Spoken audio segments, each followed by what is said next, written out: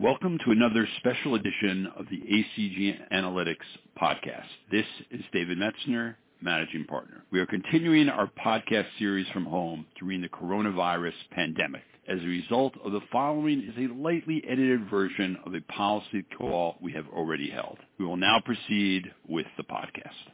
Welcome to our weekly macro call. We have been saying since pre-COVID this is a macro year, and that's more true than ever. I'll take you through the key macro themes today. The question of will there be further stimulus? Will there be a government shutdown? The latest Brexit, a quick election update. Leading the call today will be Chris Czerwinski, our lead international analyst, joined by Bart Oosterveld. Bart is our senior advisor and joins ACG Analytics from Moody's Sovereign Risk and the Atlantic Council. Also on the call today is John East, our head of research. Also on the call today. With that, I'd like to turn it over to Chris Czerwinski to begin today's call.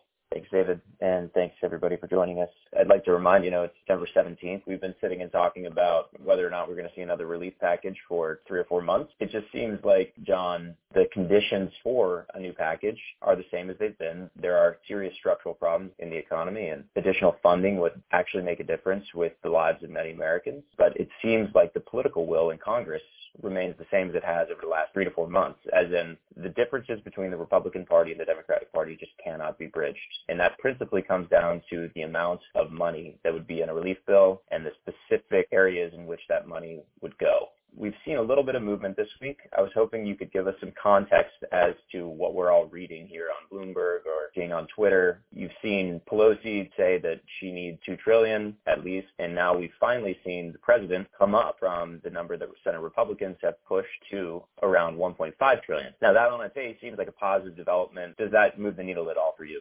It does not, and so Speaker Pelosi wants $2.2 trillion, and that's been her floor. That is the same amount that she wanted over a month ago when talks collapsed. The White House had indicated that it was willing to accept $1.5 trillion, and that was a month ago when the talks collapsed. The one development that might be positive, but I don't think it's that positive, is that yesterday Speaker Pelosi announced that she will keep the House in session in October, but quite frankly, most of the members are probably going to be home campaigning, but at least the House is in session so that it can be called back more quickly if a deal can be had. But that was really always the case. So I see this more as a PR move than anything else. President Trump was tweeting out that he wants a deal, but he's always said he wants a deal. In fact, all of the principals say they want a deal, but they don't deliver a deal. Now, what do you make of this Problem Solvers Caucus $1.5 trillion recommendation? Obviously, that is what sparked the president in terms of that dollar figure, sparked him to support it. Now, that is a coming together of lawmakers on both sides of the aisle, but is that also something that we should take seriously? Should we be looking at the specific provisions of that bill as a blueprint for potentially a bill in the future, even though you believe it's unlikely?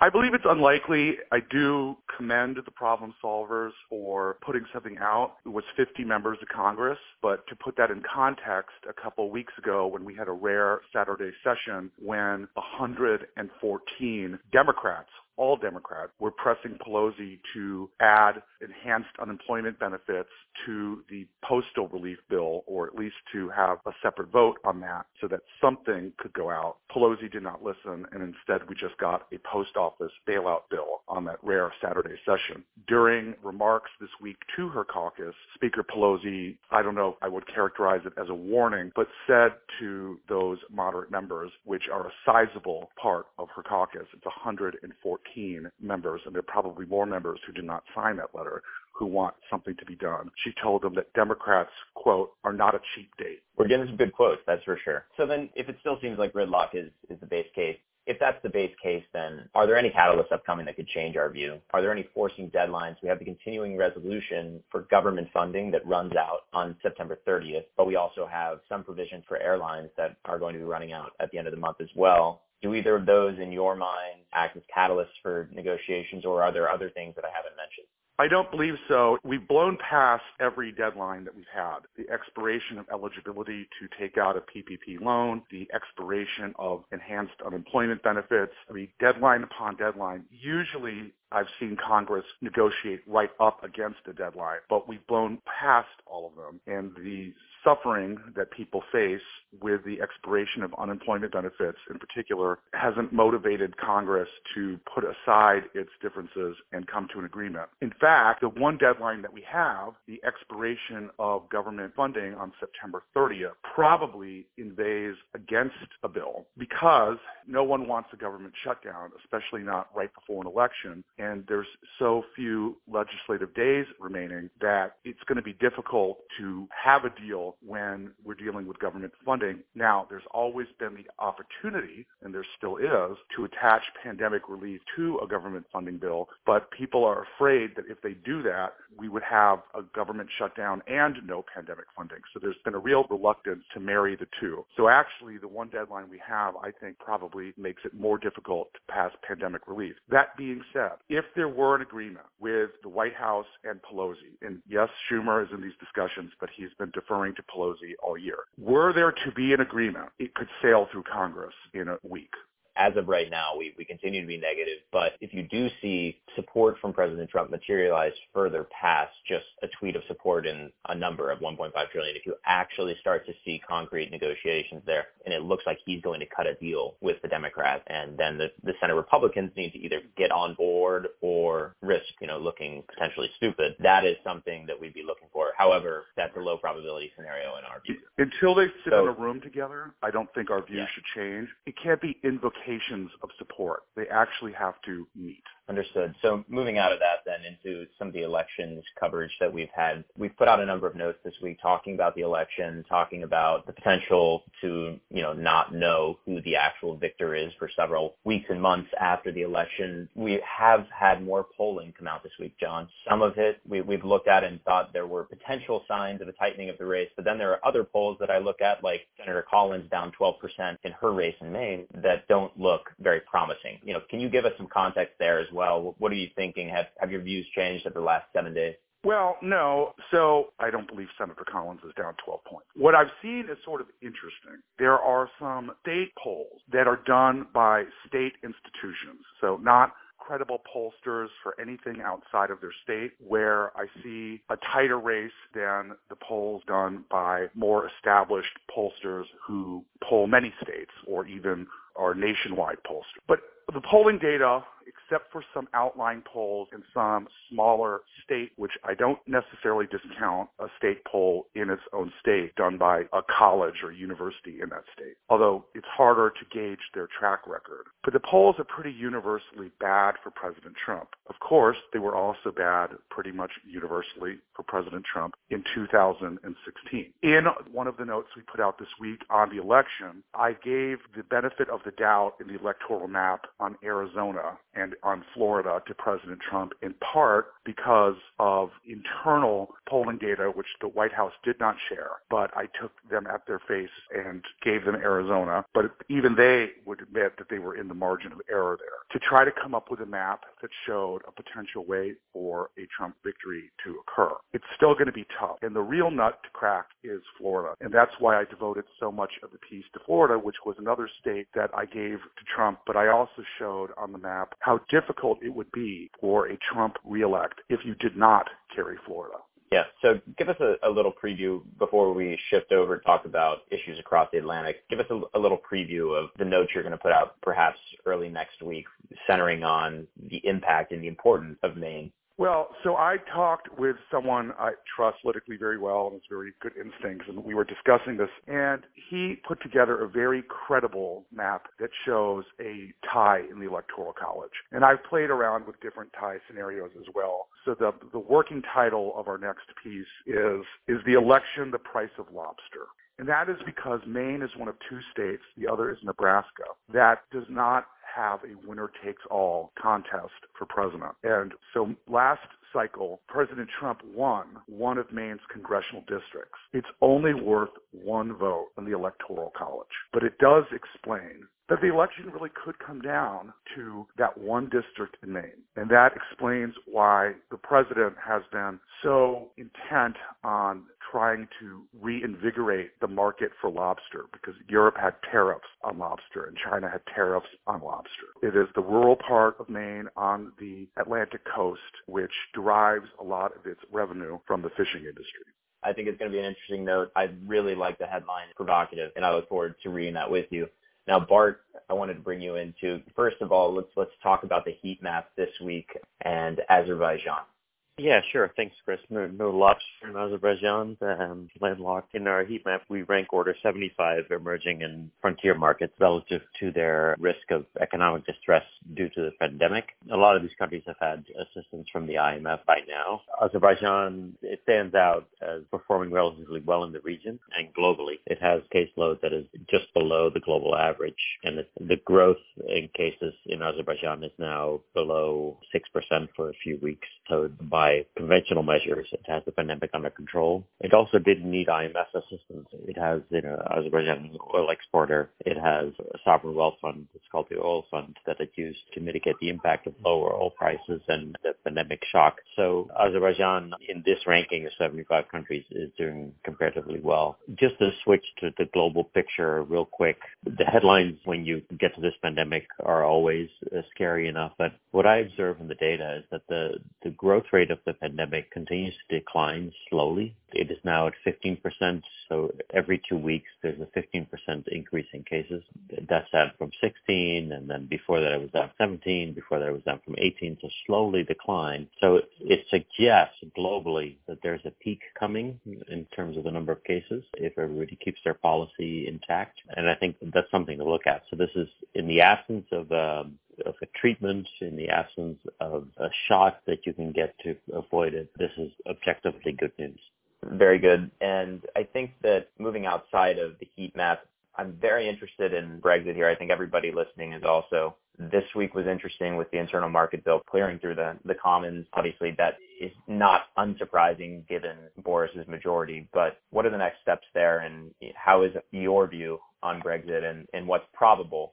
Brexit continues to be complicated as it has been for a few years now. So the internal market bill hasn't cleared Commons. So it's in committee now. It'll get another reading before it goes out. So legislators voting for the government to have an ability to break the law is interesting. It has really raised the hairs in Brussels. There's no active negotiation now on the topics that matter: fisheries, state aid, financial services regulation, all the stuff that needs to be sorted before Brexit. And time is running out. If we're going to have a different trade and economic relationship on January 1st, really the time for a deal is in October. What all of this says to me, because after the internal markets bill, there'll be a finance bill about financial services, is that the UK doesn't really intend to leave the EU. And there'll be a bunch of band-aids, short-term solutions to keep things at their status quo, especially on fisheries, but also on financial services regulation, where it's important to remember that the EU wanted to have its own stricter regulation of financial services, not looser regulation, because it wanted London to be the gold standard. So I think they'll punt. The EU is very good at punting. The UK will have to come around to it, and there'll be no Brexit. There'll be some labels put on it saying that there's a deal or it's a hard Brexit, and I don't really put a lot of faith in those labels. I think UK will live with the status quo for a few years after January 1st. What are the practical impacts of that on a global stage then? We can talk about the U.S., a potential trade agreement, but what other practical impacts are there? Yeah, I think, the UK was quick to send Dominic Raab to Washington to talk about the strategy, and everybody picked up on Pelosi's remarks. I think with the US-UK, look, there's a lot of energy in Congress, no matter who gets elected, for a UK-US trade deal. And if it is at all possible, it'll happen. I don't see the US as a major player in this arena, and I don't think Pelosi's remarks are as relevant as they were made out to be. The only impediment would be a hard border in Ireland. Exactly. That's exactly the point. And I would say that Biden mirrored those comments from Pelosi and specifically said what you just said. And so for me, the probability of that is relatively low. And so we come to this scenario where the United States is going to be forced to negotiate a free trade agreement there. Pelosi's important in the U.S. context, but he doesn't set policy for the U.S. And that's going to be a 2-year process on a good day. The Trump administration was trying to expedite that, and we saw that there were, despite the positive spin that USTR Lighthizer like to put on those negotiations, there were still difficulties. And so I suspect that those difficulties won't go away overnight with a Democrat in office in the United States, and the fact that they're simultaneously still negotiating with Europe makes it very difficult. Unless you have anything else to say there, Bart, I'm going to circle over to Brian for Latin America. Brian, we've seen some interesting news this week, too, in Brazil. Notably, President Bolsonaro withdrew the Renda Brazil proposal, which was the centerpiece, at least he was marketing it as centerpiece of the social spending program for the next couple of years. It was a way to put his stamp on a Lula-era program. Can you tell us about that, and what are the actual impacts of withdrawing this? Well, first, I think it's important to recognize that the Renda Brazil program that you mentioned, Chris, is designed as kind of a successor to the emergency assistance payments that have been going out to Brazilians as a consequence of the pandemic. Bolsonaro has accrued an entirely new constituency, which have kept his approval ratings at a very good level throughout the pandemic by providing these vouchers, these monthly cash payments to poor Brazilians. So the plan that Bolsonaro and his team had was to fold those payments into the existing Lula program and continue them permanently as part of the budget. Withdrawing that proposal, the consequences of withdrawing that proposal could be, as 2021 progresses, a precipitous decline in President Bolsonaro's approval rating, the approval rating that enables him to move his agenda through Congress, and also in the Brazilian context of impeachment, it protects him to a certain degree against Congress acting on calls for his impeachment. Now, the constituency for this new payment are poor Brazilians, but also an entirely new class of poor Brazilians in the informal sector that had never been contemplated in any social welfare program and never had any interaction with Brazil's social welfare apparatus. So this was a group of people, 10 to 12 million, who immediately became big fans of President Bolsonaro. Withdrawing that proposal is an awkward rebuttal to this group. It's certainly going to have consequences. Now, we hear coming out of Brasilia this morning and late last night that there is an effort underway to re-establish the preparation of a program that meets the needs of that constituency, those informal, poor working Brazilians, into a social welfare program. But, that is in its very early and incipient stages. One, how would they do that? Where do they get the money from? And two, well, that's the big problem. Bolsonaro has essentially deferred on identifying sources of funding for it, placed it in the hands of Congress, and said just do not take money out of any other social welfare program or pension program. The idea to fund Renda Brazil was primarily from removing the indexing number of social welfare programs, which had political consequences that you can well imagine if you use the parallel of Social Security payments here in the United States. So he's placed the onus on Congress to identify that funding, and historically in Brazil, those types of admonitions to Congress don't generally produce very good results. Yeah, that seems difficult. That seems very difficult. That brings me to my next thing, right? So if you're depending upon the Congress to come up with that, it's just quite frankly very, very unlikely to happen, particularly when you don't have an incredible level of coordination and goodwill between the principal actors, right? And so in my mind, Speaker Maia and Economy Minister Guedes, that relationship is crucial for passing those and for finding funding for what is a very important program. So unless that relationship proves, I find that unlikely. You hit it right on the head. There's two other issues. First of all, the emergency payments expire at the end of December. So, you're looking at a time frame, couple more months of people receiving these payments. And then the idea was to immediately, seamlessly incorporate this new program into it. Now there's going to be no seamless transition.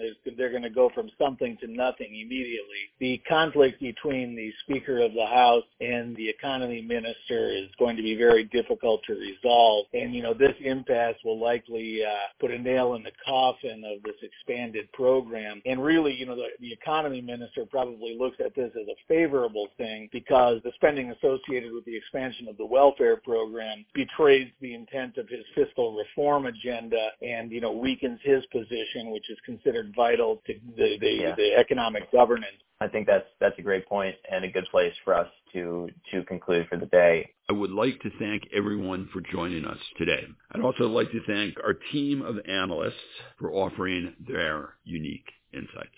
You can also follow us on Twitter for further insight into capital markets and the political economy. If you wish to reach out for more information, please email us at research@acg-analytics.com. Everyone have a good day. Thank you very much.